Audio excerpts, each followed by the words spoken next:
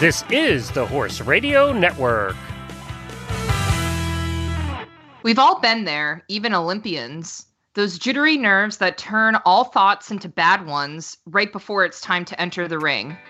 This week, we'll discuss how to handle hardcore anxiety. Also, equestrians have a bad habit of going against medical advice. Why do we do that, and what are the repercussions? Thanks for tuning in.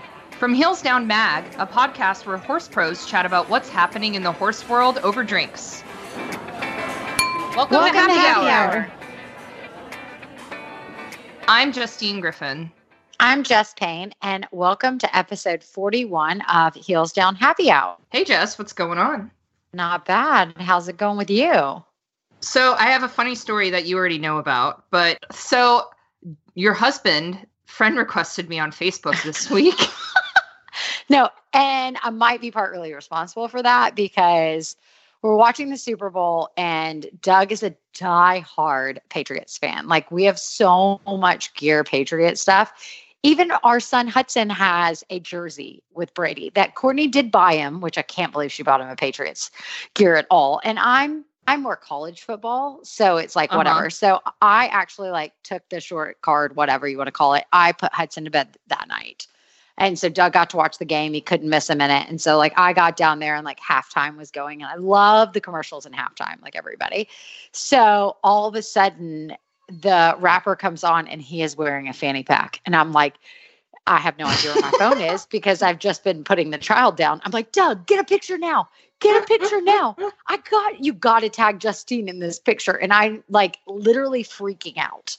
And he's laughing hysterically. And he's like, I got it. I got the perfect shot. And I thought he was just going to text you or put it on the Heels Down Happy Hour Lounge page that he does a lot of stuff on. Yeah. No, he took it to a new extreme and friend requested you. I know. I was so surprised. I was like, maybe the tides are turning and we're becoming friends and he's not just trying to make fun of me. But nope.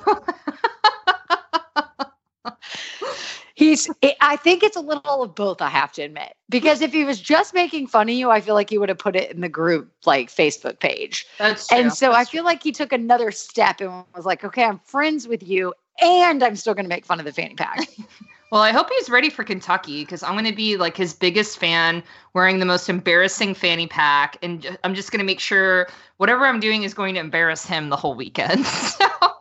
Well, I have to say, you have I would say an avid follower. I don't know what you call her, but the lady I talk about all the time, Wendy on here, sent me a Facebook message yesterday that they're now having this crossover backpack, not a backpack, a crossover bag that you wear across your chest, and it's a Crocs thing. So it's a version of a fanny pack.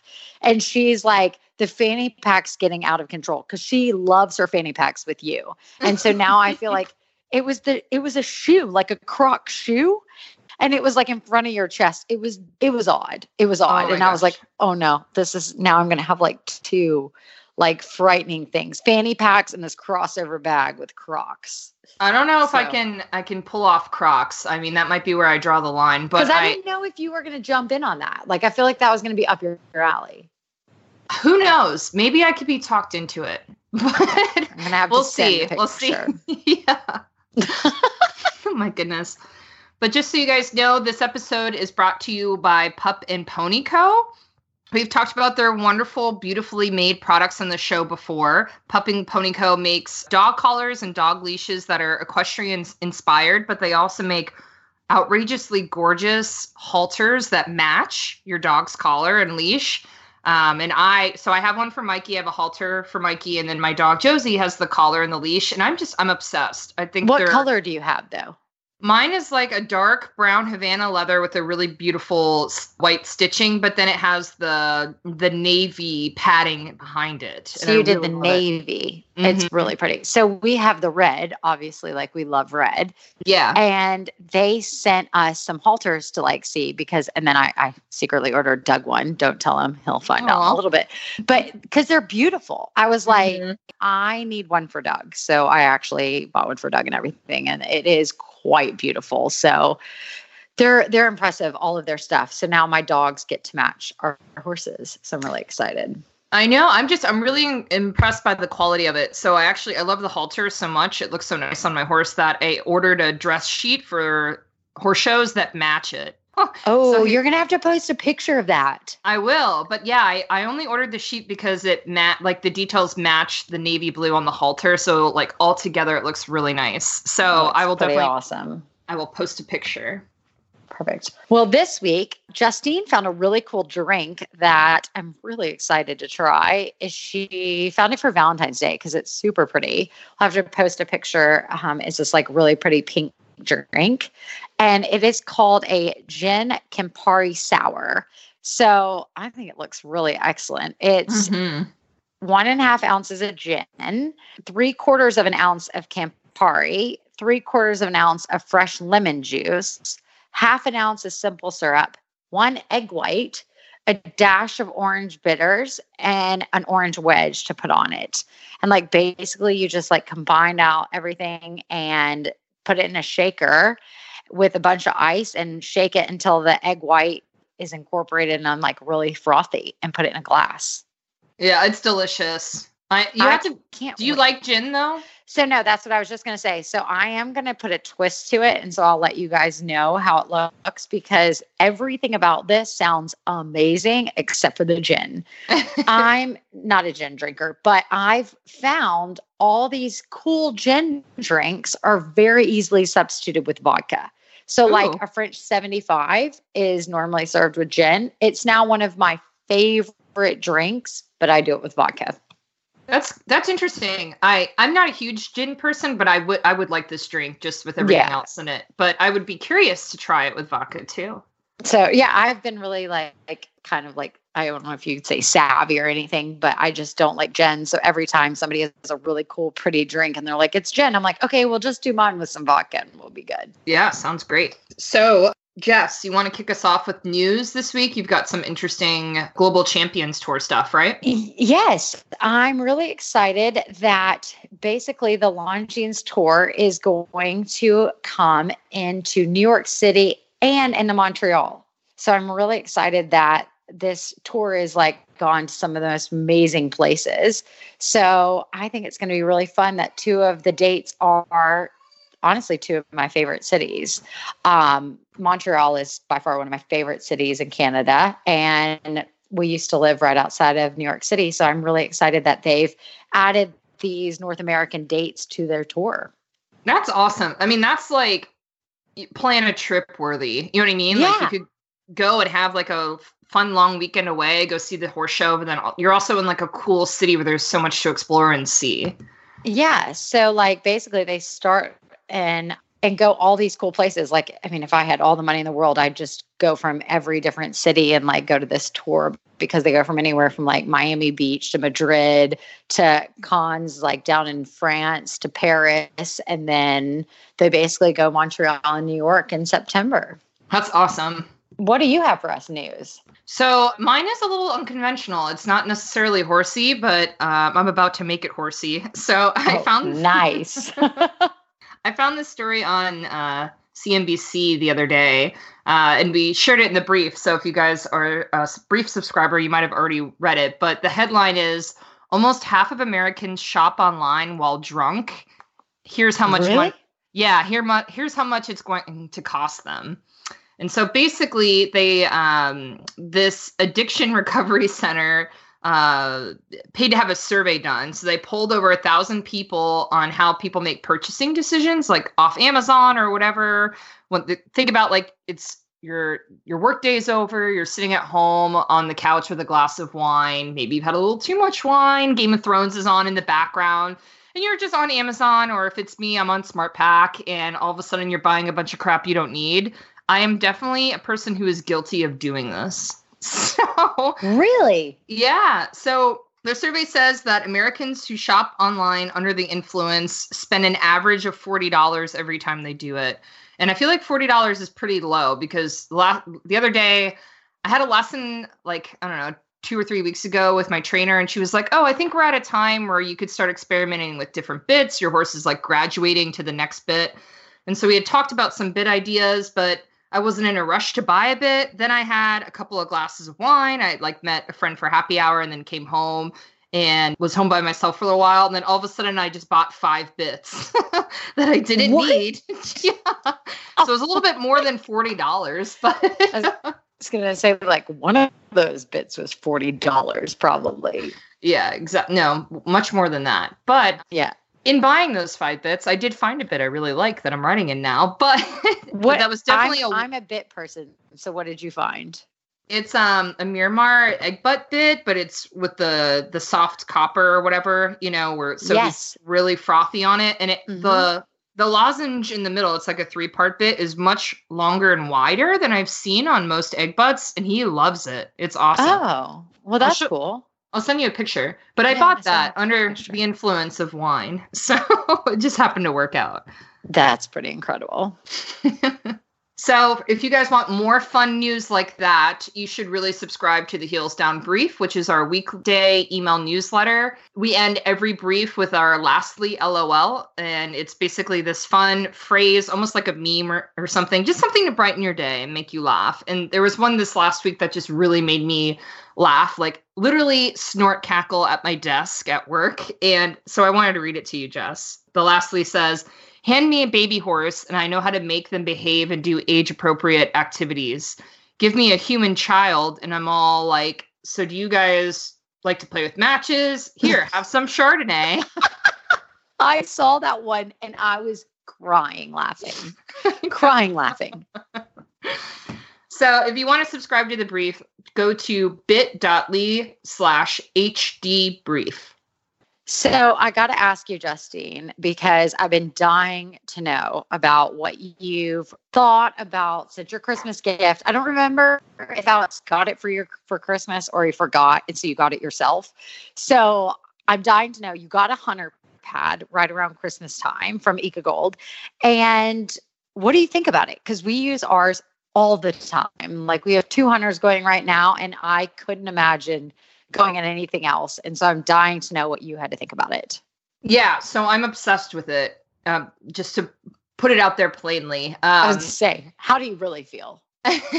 So, and I've always just ridden with cheap white hunter pads, all my life, because I'll just get like whatever cheap one from Dover because I'm going to show in it. I'm not going to use it a ton, but I want it to look nice on my saddle, but it's not like it needs to be a heavy duty pad. It's not like I show every weekend, that kind of thing.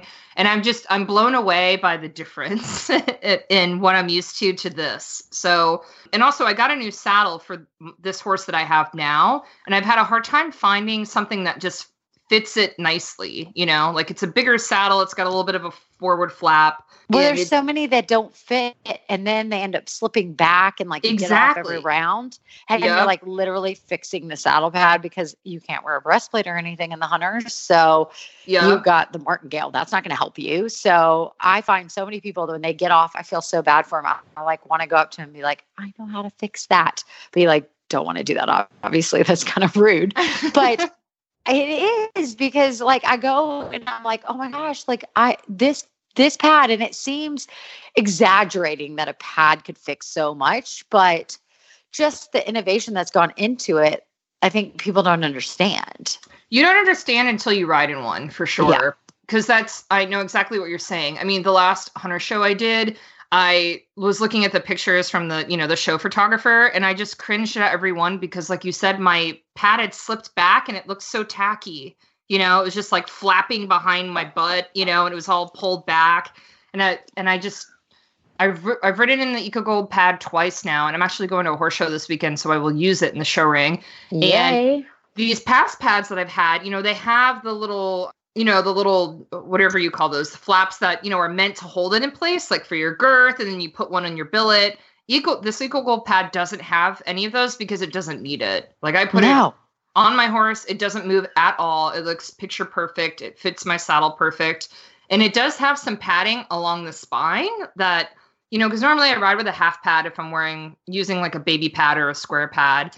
But that was the thing though, when you use a hunter pad, like you feel the difference because you don't have that half pad at all. But the EcoGold pad has enough padding and along the spine that it fits perfectly. My horse finds it comfortable, And I swear to goodness, it does not slip at all. It's like, I don't even know how it works, but it doesn't slip. Doug the other day was at the Hunter show, and we made a, like the, you know, when like your girth is like a little bit like fine, but once we got to the ring, it was like at the top hole, honestly. And he goes, I don't think the saddle fits the horse. And I was like, or you need the smaller girth that's in the trailer and you grab too big of a girth, you know, like, that. But honestly, so the entire thing, like saddle pad, everything, like it all moved because there was just not enough girth, you know, like there was just nothing to hold it, but it stayed with the saddle and everything. And when I mean it moved like 3 inches tops. Wow. So, but like there was not like you couldn't tighten the girth anything more, all of this. And Doug's like, I think my girth is like, I think it's moved. I'm like, well, it's because your girth's not tight at all. And the pad and the saddle moved maybe 3 inches. That's amazing. You know, it just gives you that, you know, like people always say, like, you want your equipment to be in a place where like you put it on and then you stop thinking about it and you start thinking about riding your horse. And I feel like you can do that with EcoGold, you know? Absolutely. It's just, it doesn't rub on the withers. They have this really innovative, frictionless, breathable material that works for that. And it literally just doesn't move. You can just ride your horse and know that your pad is where it needs to be. It is the bomb. So it's worth the investment. That's all I gotta say. Ask for it for Christmas, your birthday, anything. It is worth it. Totally. All right, guys. So we have a really special guest on the show today, and I think she has like the most professional credentials of anyone we've ever had on the show before. But Dr. Gabby Ledgler is a physician from Ontario, Canada, who has been a family medical care practitioner and a child psychiatrist. She's also an equestrian who competes at the intermediate and 1-star level in eventing. And Dr. Ledgler is here to talk to us about how to handle hardcore anxiety when it comes to riding, whether that's in a horse show experience or maybe a fearful experience with your horse if you're afraid to jump or perform something specific. Equestrians of all ages and all levels definitely experience anxiety. And so we're really excited to have this conversation today. So thank you so much for joining us, Gabby. Oh, yeah. I'm happy to be here. Thanks for inviting me. Gabby, I talked to Kim Severson, who's a professional and Olympian and idols growing up. I know she is amazing. Yeah, she's totally amazing. And thanks to Jess, of course, for helping me get a conversation with her. But I had a really wonderful interview with Kim this last week, who was so transparent and so very honest about how she deals with anxiety, especially during high pressure competitions. Like she told me about this instance, you know, she's in Athens, Greece for the Olympics. Like, oh my goodness, you're at the Olympics. And she saying she woke up the morning of cross country day and just couldn't eat. And she just felt like she was going to vomit all day.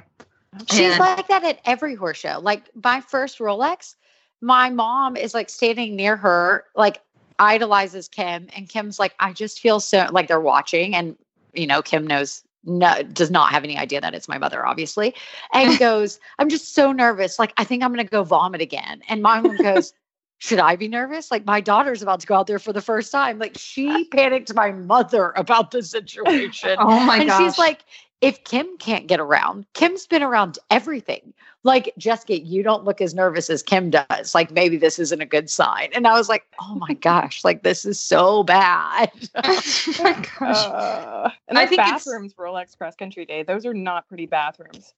No, I run. If I have to pee, I'm probably safer to pee in my stall, honestly. Yeah. You're going to see the after effects of lots of anxiety. Yes. Oh my goodness. But I mean, if Kim can have anxiety, I think it's fair for all of us to feel it at some point, right, Gabby?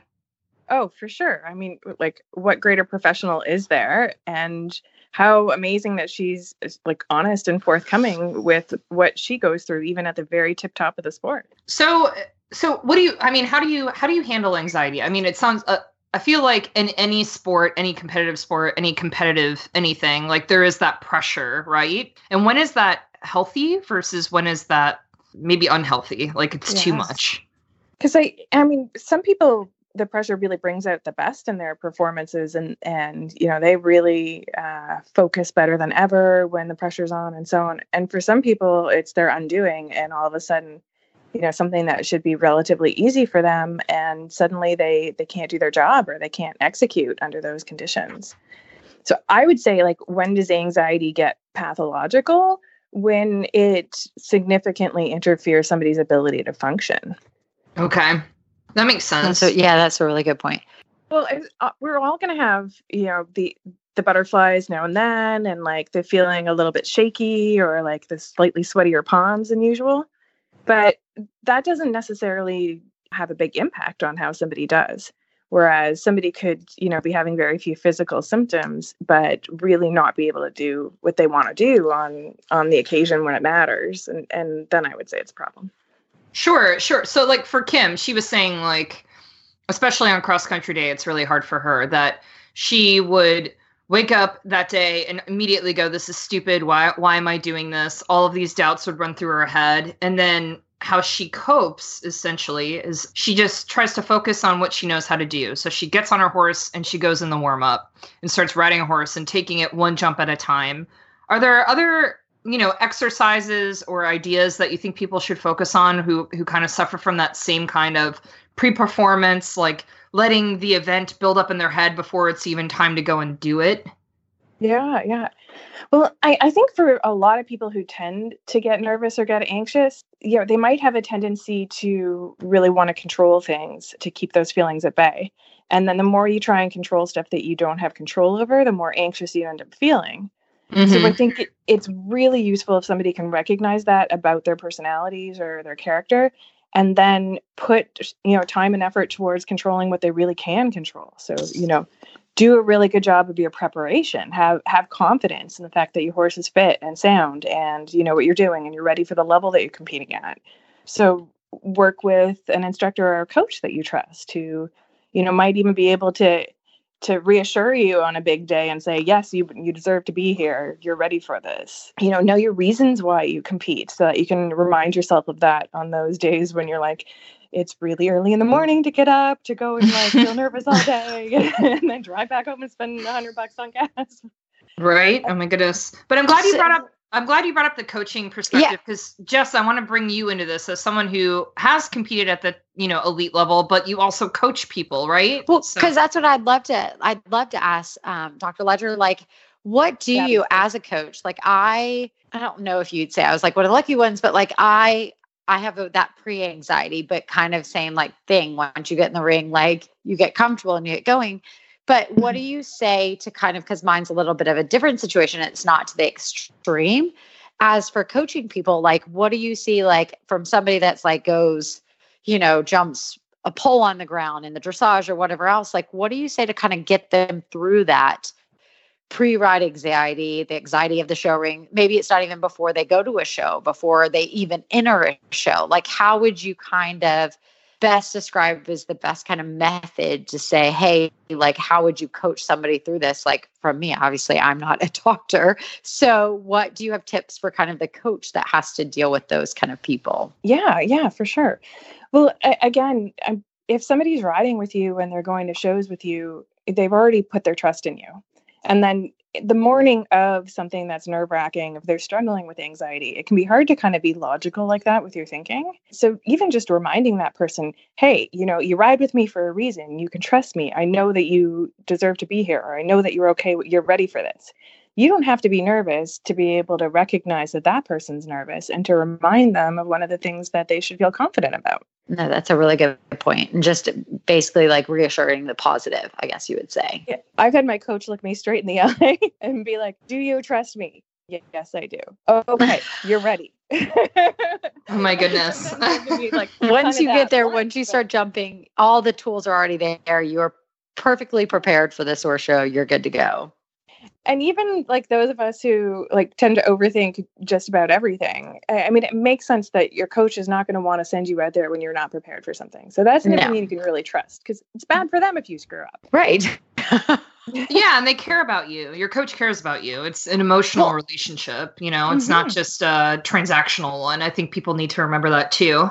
Well, I think Absolutely. As a coach, like that's part of my job, honestly, is like make sure they're prepared for what they're going into the show ring for and make sure they're overly prepared. So it is just, I guess, reinstilling that confidence that, yes, we've done X, X, Y, and Z to get you here. This is would have given you all the tools to be very successful. This is what you like, just reassuring it and not putting extra pressure on them.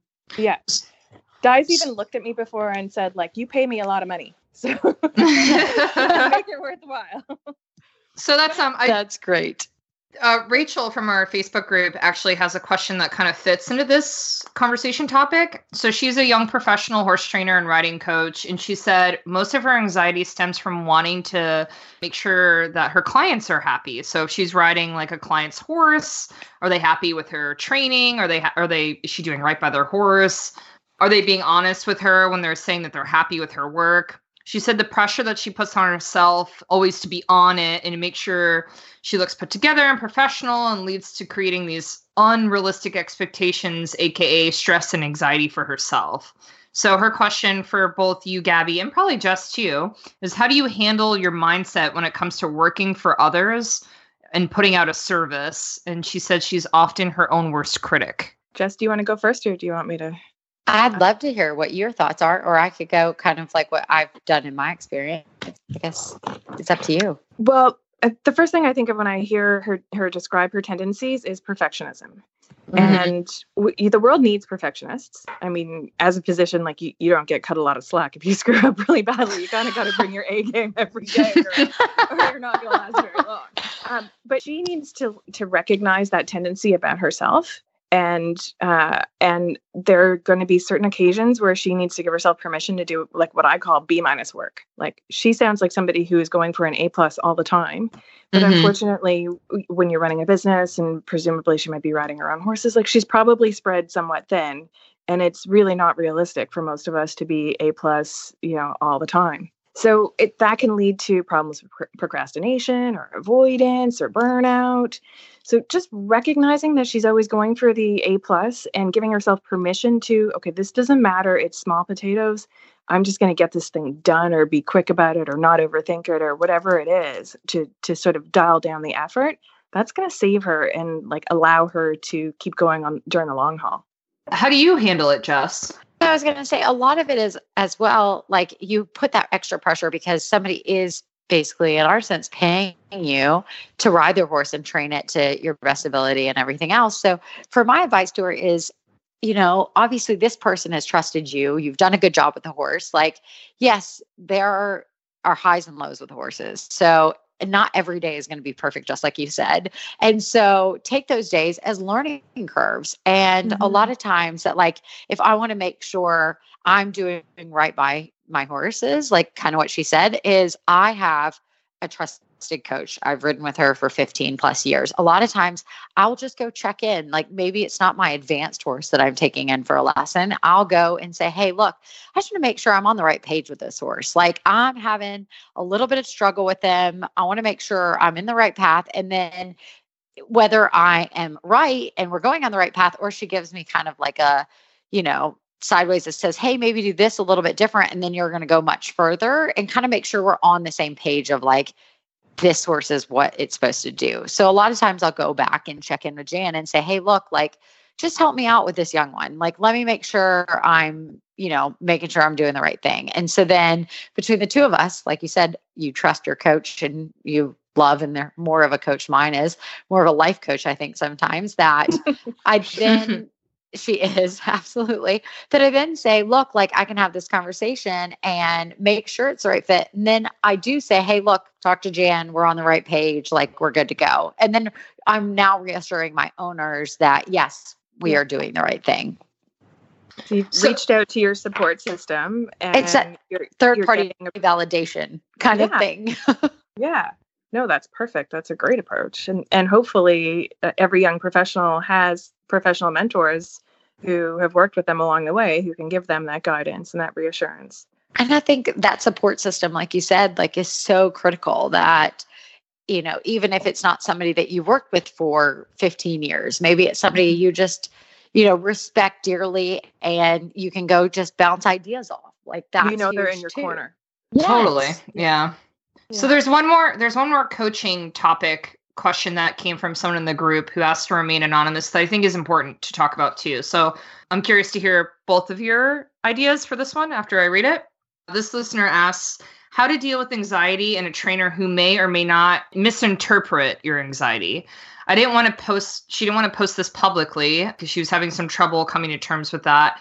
But she needs to have things broken down and explained by asking questions, and the lack of knowledge isn't an excuse. And it's not just not knowing and wanting to know. So it sounds like there's some sort of communication error between a trainer and this rider, like when she's having anxiety, like the trainer's is unsure of how to respond to it. So do you have any advice for this rider on how to communicate that to her trainer? I can go first on this one. I would say when you're not having the anxiety, go up and have the conversation, because a lot of times if you wait and have the anxiety, like you can't get through, even though you're saying the exact same things because you're anxious and everything else. Like go up to him and say, hey, look, let's go for coffee, like whatever, and have a sit down and say, hey, look, when I'm anxious or when I'm having this anxiety, if you could do, and if it'd be great, like if you know what's going to help you, and say, hey, look, if you just give me 5 minutes, or if you, maybe say X, Y, and Z. But I think talking about it ahead of time would be the easiest if I was having a student like that. If they came to me on just a very calm day and you could sit down and have that conversation, I think that would be the easiest for me in that situation. I totally agree. And I was going to say pretty much the same thing. In that, I think as a coach, you're a bit of a psychologist as well. I mean, you have to sort of be able to read what your students are experiencing and teach in a way that they can hear you, communicate in a way that they can understand. But I think as a student, if you're concerned that your coach, might be reading your body language one way or your willingness or something, then absolutely. One day when there's nothing going on emotionally, we're not in the middle of a busy lesson or something, approach that person and say, hey, I'm aware that sometimes I'm staring out of the ring while you're trying to tell us what to do. I want you to know that I'm not actually ignoring you or not interested. I'm hoping to get my heart rate back below 200 so I don't faint. Yeah. And just saying it out loud and saying this is what that's about. So I don't want you to misread it. And how sometimes I don't know, forget the second half of the course. It's just that I'm thinking so fast that I've already gone way past that. And I might need a bit of a reminder partway through. Ask for what you need and then you'll get it. That's a great advice for sure. So something that I've noticed personally, what made me think of this was I interviewed a young rider. Her name is Daisy Farish. She's had a tremendous year. She's 18 years old. She's basically won any young rider USCF thing you can think of in the last year, from the EC to the jumpers. She's just a really wonderful up and coming rider. And when I interviewed her, she talked about how cutthroat the big EC can be, which made me think of the teenage riders at my own barn and how self-conscious they can be even with one another at the show. We go to horse shows, they all go together as a barn, and how self-conscious they can be amongst each other as friends and teammates. And I'm just wondering if both of you guys have some advice for younger riders who have that kind of anxiety of maybe it's letting their coach down, maybe it's letting their team down, or just how do you handle that in younger people? Because I do think teenagers especially, focus on that performance anxiety in a different way, and they think about it differently when they get older. But I just see that in so many young girls I know who ride. Well, for me, I guess it's a really good example, as I think being competitive is very healthy. It's a good thing, but it also can be to an extreme. So if you want everybody to do badly, it's not a teamwork. And it's very hard in the equestrian industry. It's not a team sport mostly. So it's mostly you're competing against everybody. So you want everybody not to do badly, but you want to beat everybody if you're in that healthy competitive nature. And for me, growing up, I have 3 brothers and sisters, and we're a very competitive family, but in a weird way. We want all of us to win. And if we're first through fourth, we brought home the gold, honestly. So if my sister beat me, good on her. She brought her A game better than I did. And for Doug, he is the exact opposite. He wanted to beat his sister no matter what. And I was like, what do you mean? I don't care if Caitlin beats me. Like, she was better that day. And so in our barn, like, I'm very much, it is a team sport. Like, you cheer on everybody. Like, I want, and like with our young riders and stuff like that, I'm like, look, I want you to beat me every day. I hope that I taught you to become a better rider than I was on that day. And so we basically like do it as that kind of camaraderie where everybody cheers on each other. And I think in this sport, in this day and age, everybody competes against each other and they don't remember it's a fun sport and you want to cheer on your best friends. Like, Sure. I truly want my friends to succeed. And so many people, that doesn't mean I don't want to win, but I'm very happy even if they beat me.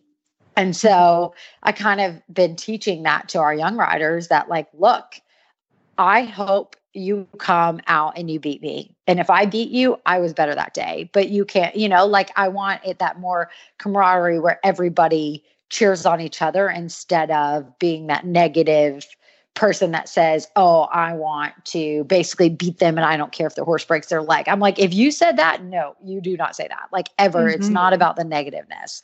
It's about being positive and cheering on everybody, but being your own competitive nature and that you bring your A game, that you become first that day. And so that's kind of what we do to our young riders and ourselves and everybody, honestly, in our program. Gabby, what do you think for young girls who are riding and kind of feel that extra pressure? I agree that like the teenage years, especially, I mean, developmentally, they're a period in somebody's life where they're the most likely to make peer-to-peer comparisons, like look at themselves and look at somebody else and like try and see who measures up and analyze. The teenage years, they're all about identity formation and kind of like trying on a persona and seeing if it fits or if it doesn't. And, when kids are thrown together in high school, suddenly they're surrounded by like 1,500 people who have in common with them a postal code or a zip code and like a year of birth and pretty much nothing else. And there's so much focus on where do I rank amongst these people? Where do I fit in? How is that person compared to me? So I think it's almost like expectable that bleeds into like big at classes or young riders and stuff. And I absolutely agree that fostering that team kind of mentality is the antidote to that.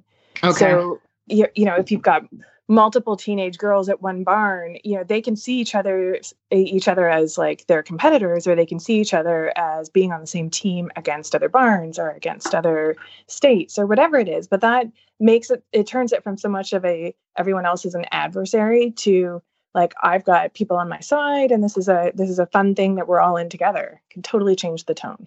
It's a safe zone and like they cheer. And I was really proud of, one of these kids that like is basically like one of our children.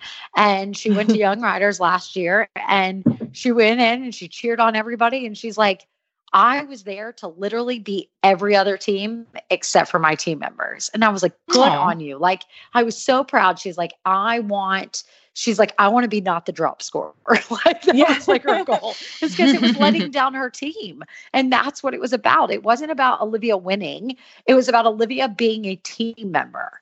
And I was super proud that like she had that mentality instead of I want everybody else's like, to be lame or, like that negative. I'm like, don't ever say that. Like, so I just think that team mentality in the end, even still being competitive is the way forward of being not that. Cause God, I mean, high school years are terrible. Let's get real. Oh, yeah. Totally. Like, don't take me back.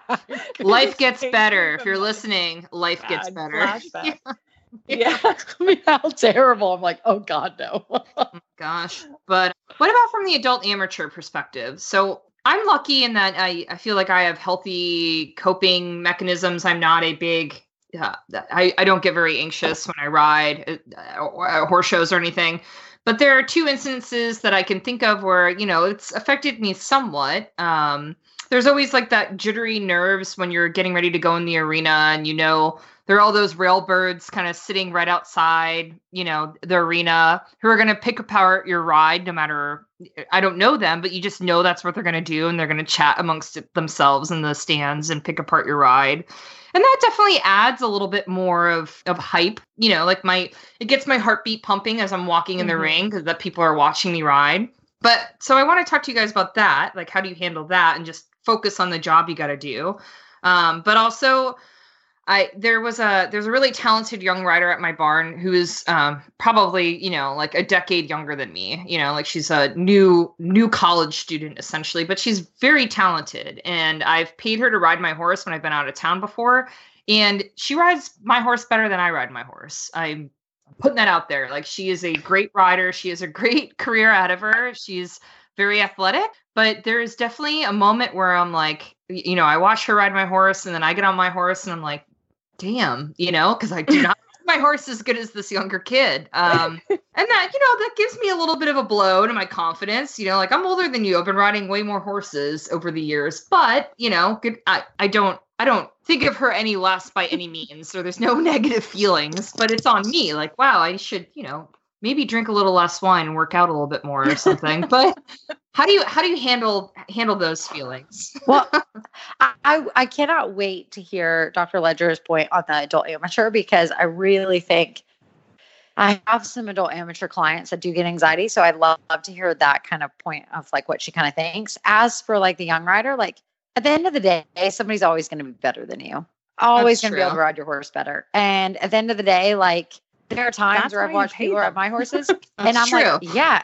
And I'm like, I'm not getting on the horse that day. Like, you rode it way better. Can I just like give it and I've had my coaches, I'm like, I'm not getting on that day. And they're like, no, you have to. Like, you're being ridiculous. But there's, at the end of the day, always somebody better than you. Older, younger, doesn't matter. More experience, less experience, always that you just kind of say, hey, guess what?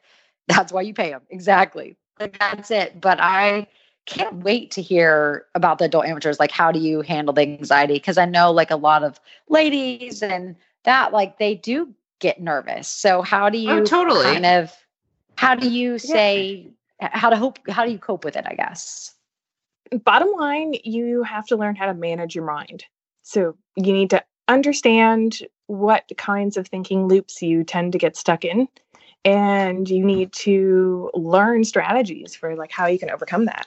There was some like a really cool study, and I didn't read it. Like, somebody told me about it years after. I think it was like after the Athens Olympics came, and it was about like looking at these Olympic athletes who show up and they're totally the dark horse. Like, nobody expects anything from them. And then all of a sudden they go out there on like the day that it really, really matters and they break all of their personal best records. And what's different about them than everybody else? So they did like zillions of psychological tests on these people to figure out what set them apart. And what set them apart was the ability to lie to themselves and believe it when they needed to. Wow. So they had to go out there and they had to say to themselves, I am the best freaking shot put athlete ever. And I am gonna throw this humongous rock like faster than or further than anybody's ever thrown it before, and totally buy into that and believe that. And then all of a sudden they would execute these record-breaking performances that they'd never come close to previously. And I think that as an adult amateur, like, you need to be aware of what is my tendency with my anxiety or my thoughts on show day, and what can I do to overcome that? Because you can control your emotions completely if you learn to control your thoughts. Like, your emotions are a result of your thoughts. So if you realize that you're saying to yourself, everybody's watching me and they're going to think that I'm like, I look ridiculous, or like I'm totally embarrassing myself, then, you might have to look for some evidence about that. And remember, recall the stuff that we talked about earlier, like your preparation and all this sort of stuff. Like, fight this stuff with logic.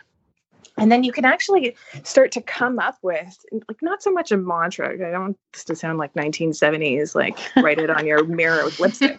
But hey, come up with not judging. Not that I've ever suggested that. Eyeliner works better. you might like actually Good go point. and put in the time of creating a thought that heads off that kind of thinking, or that like tends to nip it in the bud. Find something that feels true and believable to you, and that helps you to feel pumped up in the moment instead of intimidated, or it helps you feel excited instead of nervous. So like find the emotion that's going to help you in that moment rather than one that's going to be deleterious, and then come up with thoughts that are going to cultivate that emotion for you. I love that. That's great. So I have just one last question before we move on to our next topic. That is something we haven't covered yet, and it's sort of the fear and, sadly, when tragedy strikes, like how to get over some of those anxious feelings. And this question is from, let's see here, let me make sure I'm reading the right one, from Elizabeth. So she had to do an emergency dismount, and she managed to break her ankle on the landing. She lost that horse to colic before she was cleared to ride again. Now she has another horse, a new mare, who is very similar in breeding to her gelding that she lost, but she has this fear of coming off again and breaking something. So she can ride her, and this mare's never done anything to intimidate her, but she just has a hard time getting past those feelings that are going on in her head and those thoughts that say, what if you come off and get hurt again? What if you can't afford to miss work? Now that you have a son that you didn't have last time, all those what ifs. So how do you get past that? I mean, that's clearly very emotional. And Elizabeth, I'm so sorry you lost your horse too. Oh God. What a terrible set of events, like the timing of it. Sorry. Yeah. Saying, over and over again, but the timing's just terrible. And when that series of a tragic or traumatizing event, and then developing a lot of anxiety about similar things like that can develop into post-traumatic stress disorder. And what we know about helping people who've been through a trauma is that over time, if you can methodically and gradually reintroduce them to the stimuli that are similar to whatever it was that they went through, and kind of like build up from an exposure point of view gradually to the stuff that was scary but previously, you can teach them to relaxation exercises that they can use in the moment and to combat that anxious feeling. And then you kind of ramp it up and ramp it up and ramp it up, and it takes time and it takes patience. But every day that she rides her new horse and that kind of stuff doesn't happen, that's positive exposure, right? And she's going to be able to build on that to undo all those negative associations and eventually find peace and enjoyment in her riding. Good points. We hope the best for you, Elizabeth, for sure. Mm-hmm. Ugh, and hugs too, because man, Yes. that sucks. Totally hugs. So I just had to mention about the Equien style shirts, because I have fallen in love with their summer shirts, their, winter shirts, all of their shirts. But I did not know one thing, that you could actually customize them until we got the shirts from Heels Down and figured out that you could actually get them to customize them with your logo, with your barn name, with anything else. And so we have the blue ones with white, and they have different fonts and everything that you can kind of choose from, and like different styles. So you guys should check it out. It is on equienstyle.com/custom-shirts. All right, so we are back, and we're going to talk still medical topics. It's like our medical segment, I guess, or a medical episode. So Dr. Gabby Ledgler is still with us, and Sanjeev Gupta, the medical correspondent. Right. We are transitioning from anxiety, and now we're going to talk about why equestrians have this terrible reputation of going against medical advice. I feel like some of it is like this cultural phenomenon within our own equestrian groups of like, we're tough, we've got grit, you know what I mean? Like, oh, I'm fine, I'm getting back on, like we're hockey players or something, but we're not, But so Gabby, I wanted you to talk about this, and Jess, you too, because you're someone who had an injury in between like major competitions, and like, how do you handle that? Because at one point, like, obviously you're never going to get better and you're going to be weak. And how are you going to be an effective rider if you're riding when you're not fully healed? But there's also that, that panic, I feel like, that people deal with. Well, like, I can't go 6 weeks and not be in the saddle. So Well, I think that's it. You panic that you can't be 6 weeks in the saddle and actually go to your competition. So as upper level like riders, we panic and say, look, like if you're telling me I'm out for 6 weeks, well, our next big competition is always weeks away. Like it is days, weeks away. You have to get in the saddle. The more time you're out, you're getting weaker. And so, you know, I think a lot of them go in for surgery right away and they say, hey, look, we're going to get the surgery. Surgery fixes it fast and you can be on. And I have friends that are, you know, broken collarbones on within 2 weeks and no problem. And I'm a little bit of a different situation, I guess you'd say. So for the listeners, my dad is actually, he's a neurosurgeon and my mom is a nurse. And so I would love to fall into that category of like, guess what? The doctor said I'm doing X, Y, and Z. I'm doing this.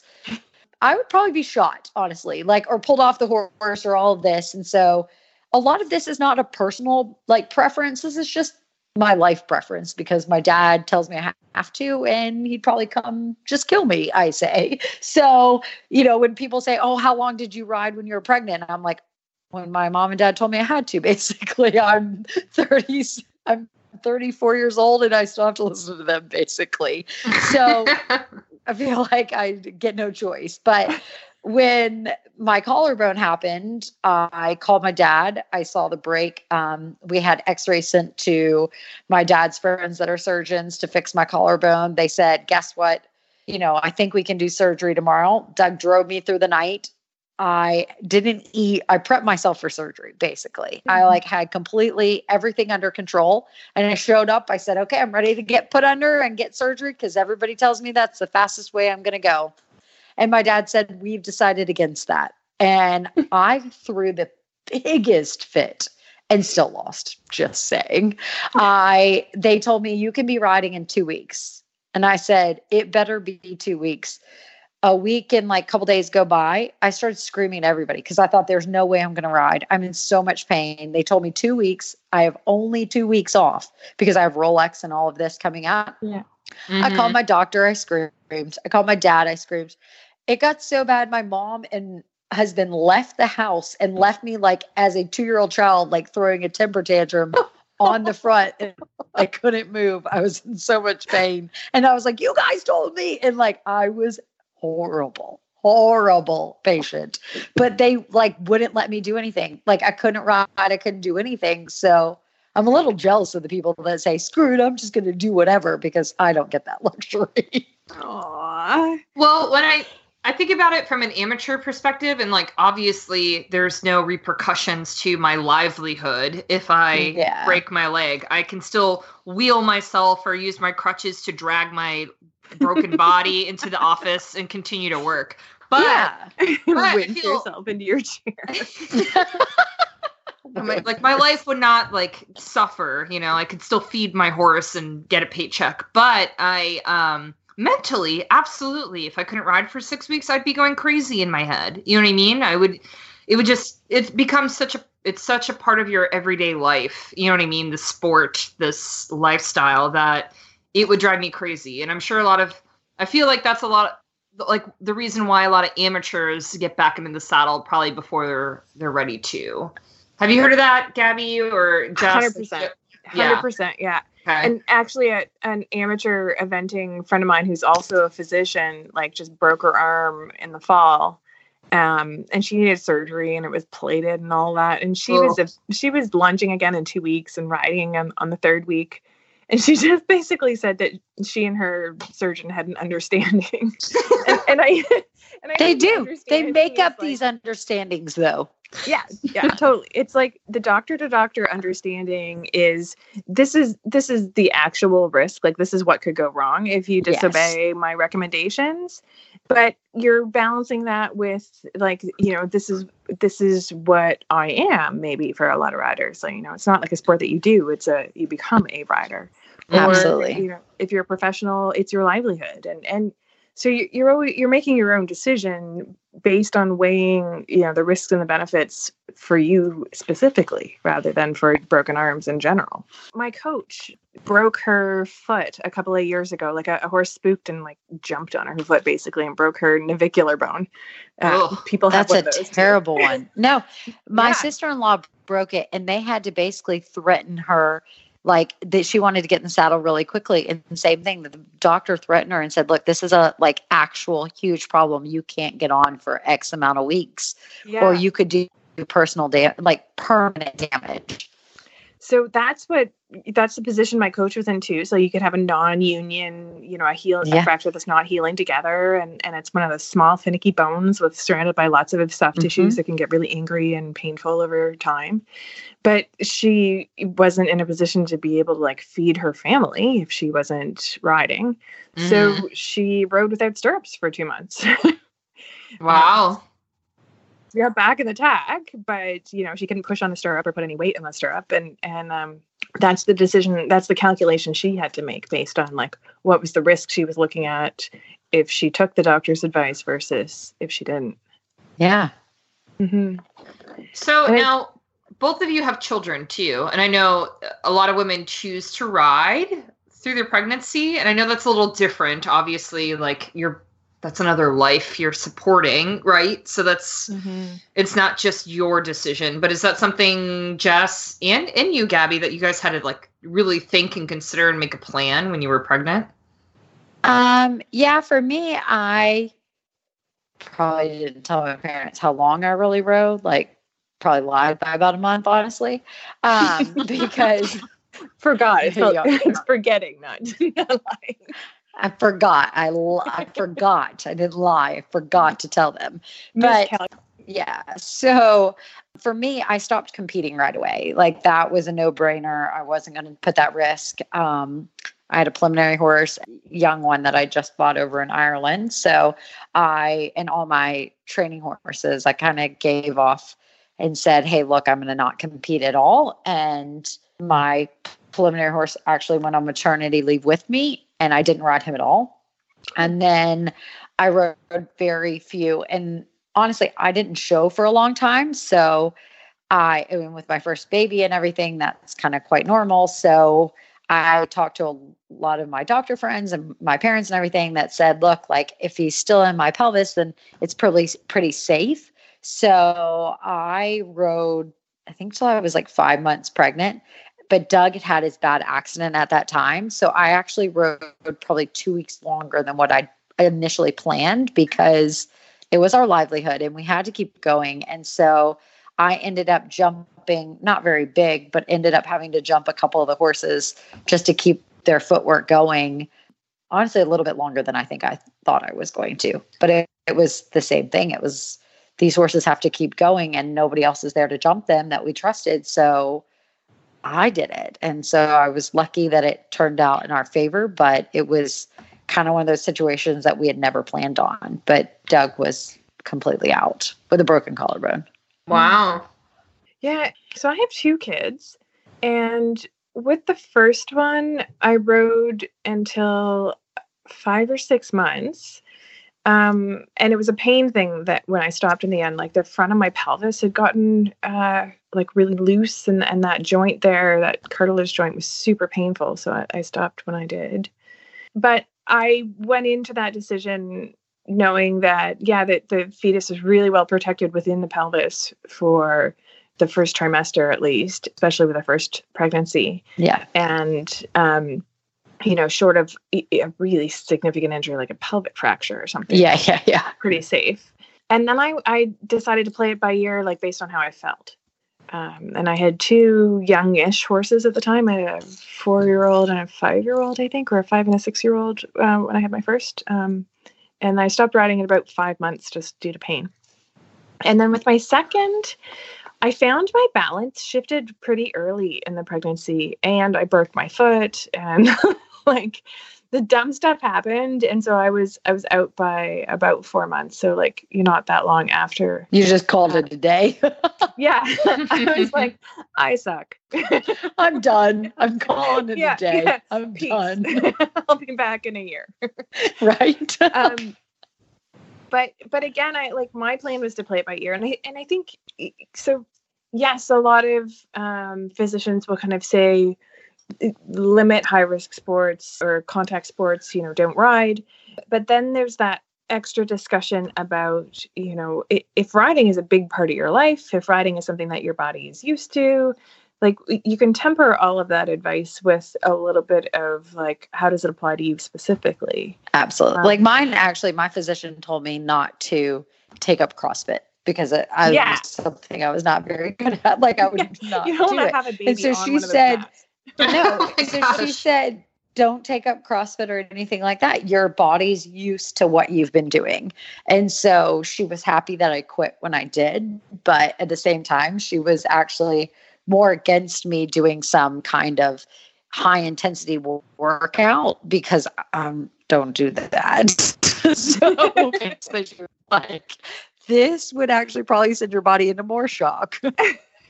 I ended up having to go to the labor and delivery unit for like 24 hours of monitoring, not because I did something dumb in the barn, but like 2 weeks before I was due with my second, I decided to try and hang a picture while leaning over a chest of drawers and like wiped out right on my back. Oh no. Jeez. I like wrecked myself way more doing like nesting activities. You're like, I would have been safer riding my horse, just FYI. Yeah. It's funny. So anyways, though, I guess if we were going to like give someone some advice, you should really listen to your doctor, right? At the end of the day, they know what's best for you. And ask that question. Like, say your doctor says, I don't want you doing this or that for 8 weeks. Ask the question, like, what could go wrong if I did do that? Your it doesn't matter if your doctor judges you. They're still going to do their best to care for you. Mm-hmm. But you need to know why that's being recommended. And if that's not a reason that's significant enough for you to prevent you from riding, then you're going to take that risk or make that calculation. That's really good advice. Yeah. And don't ever do it when it's a head injury. No. Yeah. No. You take risks with every other organ system. Like the further it is away from your head, the more I don't care if you chance it. But when it's a concussion, then it's potentially life or death and potentially very, very serious disability if you don't listen to medical advice. So anything but your noggin. And yes, and not because your friend had 3 concussions, like, they don't know how many is too many per individual situation. So yes, please listen to your doctor on that. And even if you fall off and don't get diagnosed with a concussion, if there's even like some reasonable doubt that you hit your head, you really need to take that seriously. Be smart. Absolutely. I actually despite being a doctor, I can be really dumb sometimes. But I actually managed to fall off and get a nothing bump on the head a few years ago. And I didn't really think anything of it. And so I went to a show that weekend and I managed to fall off 3 more times at one show because I was actually concussed and I didn't realize. Wow. It was the next Monday while I was driving to work and I drove up to an intersection and I'm like, shit, I can't remember what to do at this color light. That's when it hit me. Oh my gosh. Yeah. That's so scary. Yeah. And so just don't underestimate how significant any bump on the head can be. No, absolutely. And be on the lookout for those signs. I think I am constantly burnt out. So I wasn't paying attention to the fact that I felt maybe especially tired or especially distractible in the days between that lesson when I wiped out and that show that I went to. Mm-hmm. But yeah. Wow. Any bump on the head is something you got to pay attention to. Well, Dr. Gabby Ledger, we're so glad you joined us. This is a super interesting conversation. So thank you so much for coming on the show. Thanks for inviting me. It was super fun. Thanks. And let me know if you guys do some more mental health type stuff. It was fun hanging out and chatting. Absolutely. Totally. We'd love you back on. Thank you. Cool. So it's that time. It's Rose and Thorn. Justine, are you ready? I'm ready, but you need to go first. Okay, I'll go first. So I'm going to kind of cheat because mine's kind of the same, but it's like the best Rose and Thorn together kind of thing. Okay. So my Rose part of it, it's like a 2-parter. My Rose part of it is that I went to my first event back. Like I did a jumper show and that was good. That I went to my first event back and I didn't take my preliminary horse. I took my young Irish horse. Aw. And I went training level. I thought that was like pretty good to go back training level. Yeah. I Are haven't you kidding me? I haven't competed in 2 years. So I I was like know. hoping my white breeches fit, which they did. So that actually in itself should be my rose, but all my clothes fit. I was real proud of that. And I went and I was really good. Like I had a good dressage score. I had one rail because this horse has like a bit of a shorter step than my other ones. And so I was like, oh, 6 will be normal. And I was like, oh no, I probably should have added. So it was like a little bit late communication, but he jumped everything else. Awesome. I go cross country, and here's getting to my thorn. I go cross country. He is awesome. And Doug's like, he will be pretty good. Like Doug's been riding him. And so he's like, he'll be pretty good. Like, he'll be fine. He might like kind of just start off like maybe looking at Colfins. He didn't look anything. He was beautiful. Like it was a hunt around. And this is where the thorn comes in. I thought it was pretty speedy. And I've been known to be a lot slow on cross country. Okay. So I come in and I'm like, I forgot to watch first. And I was like, oh my gosh, I was so good. And I was like, I think I was pretty fast. Like I took some inside turns and I think I was moving along. Like I did have to set up probably, I didn't need to, but I kind of set up between the fences a little bit. Like, but I think I was still moving. And I even made a point. I think the person behind me is like pretty far behind me. So like, I got to be pretty good, right? Okay. Here's my thorn. The score came in. I had 17 time penalties at training level. Oh my gosh, what happened? That's like 45 seconds. I have no idea. That's 45 seconds. What happened was I thought I was moving a lot slow. I thought I was moving a lot faster than I really was. You were just having a nice leisurely ride. It's your first cross country in a while. Come on. I think I was going for a leisurely ride. Like I thought I was moving along. You got to get that gallop back in you.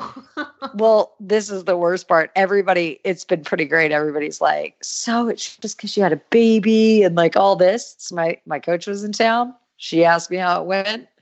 And I go, actually, you should guess. She goes, let me guess. She had time penalties cross country. And I go, yep.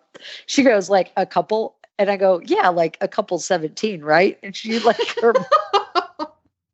her mouth dropped, and then going, everybody keeps blaming it on the kid. She goes, you should just smile and nod and take that. Oh my gosh. Because in her mind, she's so embarrassed that I literally haven't gotten any better, that I still have time penalties all the time. Oh, it's so depressing. You'll get there. Don't worry. Did you listen to our episode? Gone there in like 30 years. Oh my God. You'll get there. You'll get back. Don't worry. It's only been 2 years. You'll work your way back. The problem was, if you look at my record 2 years ago, there still were probably 5 time penalties at training level. Hey, did you listen to our episode with Courtney and Alex? She was so good. Yes, it was so good. She? Yeah, oh my gosh. You were my rose last week, though, because I was so excited to see you ride. I'm so happy that you're back. I know. So. So funny. But yes, Courtney was the best. She definitely has to come back. She's a fan favorite already. So she's great. Totally great. So, all right. So funny.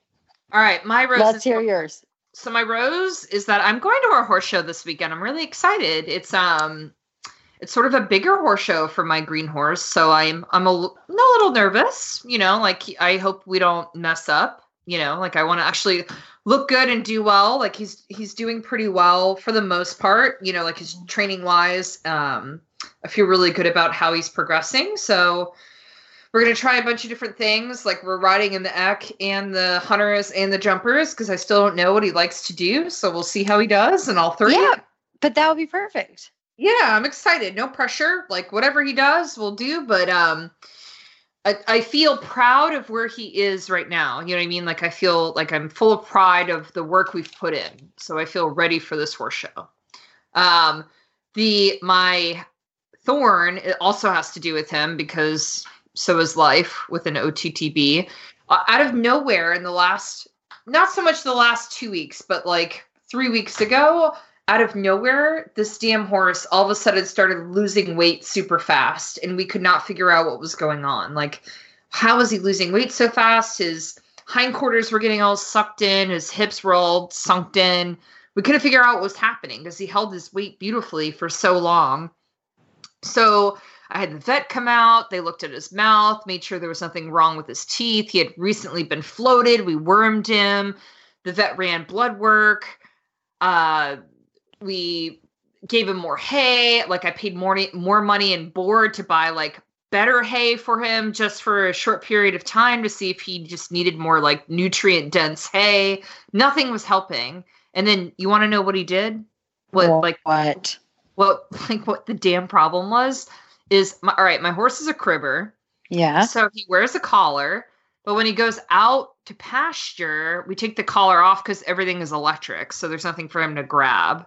Well, my damn horse found the one little sliver of a post that the electric does not touch. And he just, because it's winter, we have less grass. He cribs all night on that little post.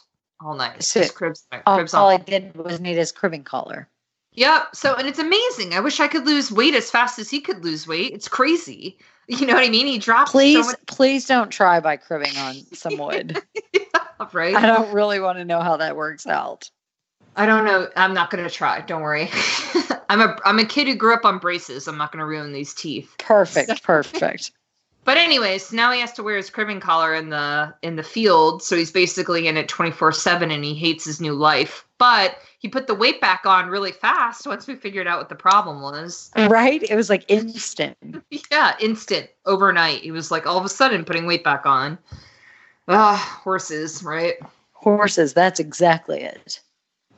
So, Jess, we have a mailbag, and I feel like I don't have a ton of insight for this person, so I'm hoping you will. So, Eric wrote to us, and he said, when you're looking at off-the-track horses, what are the biggest things you have learned to watch out for and maybe steer clear of? Regarding the horse's build, that may possibly affect or improve or inhibit their performance. I'm also curious if you have any tips or advice on approaching owners and trainers about their horses that they might be looking to retire right off the racetrack. Do the owners seem to take the inquiry about the horse kindly or as ignorant or even nosy? So, Jess, let's start with the conformation stuff. Like when you're looking at thoroughbreds, what are you looking for?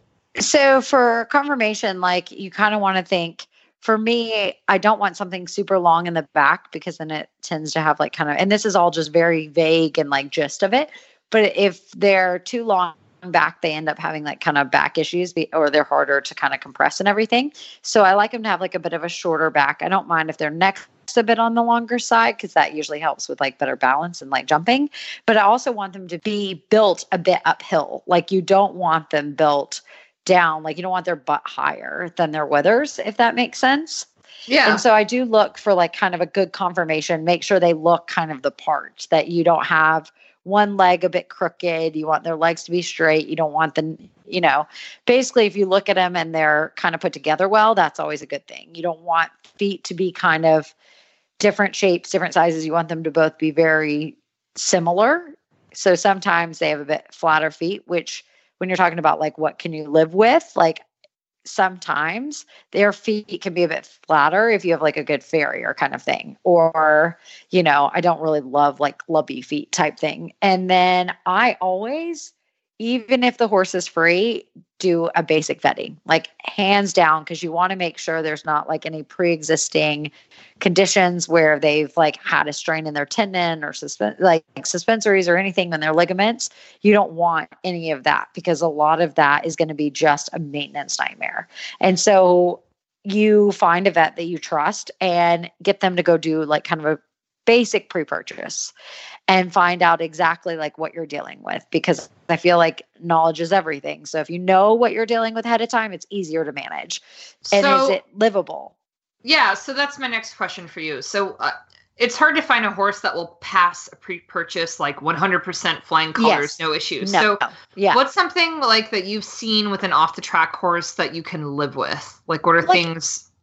If they have like kind of like some OCD spurs or whatever else, and your vet's like, look, this isn't probably going to be a problem, or you can remove them very easily. It usually costs, like, depending on what area you're in, it's not that much money to remove it, and like their ankles or something. So kind of that sort of thing. But I'm more interested on how they flex. So are they flexing well? If they're flexing like three-legged lame and you take a picture of them and it doesn't look good, probably steer clear of it, right? So like their flexions tell you something and then their x-rays tell you something. So I always start with flexions, and then so I don't run up a huge vet bill. I go, okay, let's flex them. If the left front flexes a little bit weird, I'll take a picture of them. If it looks weird, like it could just be that day, maybe it's a hot nail, maybe it's blah, blah, blah. So I take that information, put it towards that, and I find a really good vet that I trust, and I kind of go with their thing, because I have to tell you, he raced over in Australia, but my advanced horse was a thoroughbred. I bought him. He had done one preliminary level. He has the most ugly ankle. He had gotten wrapped up in wire. His ultrasound looks like he has the superficial is 4 times what it should look like. And so I consulted like my really good vet, and they said it will never. You're going to have a million different problems with this horse. If it goes advanced, it's not going to be one of them. Sure enough, that never bothered him. He's 22 years old, completely sound, happy, like down in Florida competing with one of our clients. And so I did exactly that. I trusted my vet, and he was like, look, he flexes great. This doesn't bother him. We'll be fine. And we didn't. So that's kind of my advice. Awesome. I think that's perfect. Well, good luck, Eric. If you have any more questions, you should definitely post in the Heels Down Happy Hour podcast lounge on Facebook. We've got a lot of really wonderful listeners who post in there all the time, and they probably have some advice that they could share as well. But if you want to send us a question, please post in the Facebook group, or you can also send us an email at hello@heelsdownmedia.com. And if you want to hear more from us, you should really subscribe to the Heels Down Brief. Again, you can do that at bit.ly/hdbrief. And we want to thank this week's sponsors, Pup and Pony Co. and Equa in Style. All right, Jess, that's it. That's a wrap. Yay. Cheers. Cheers.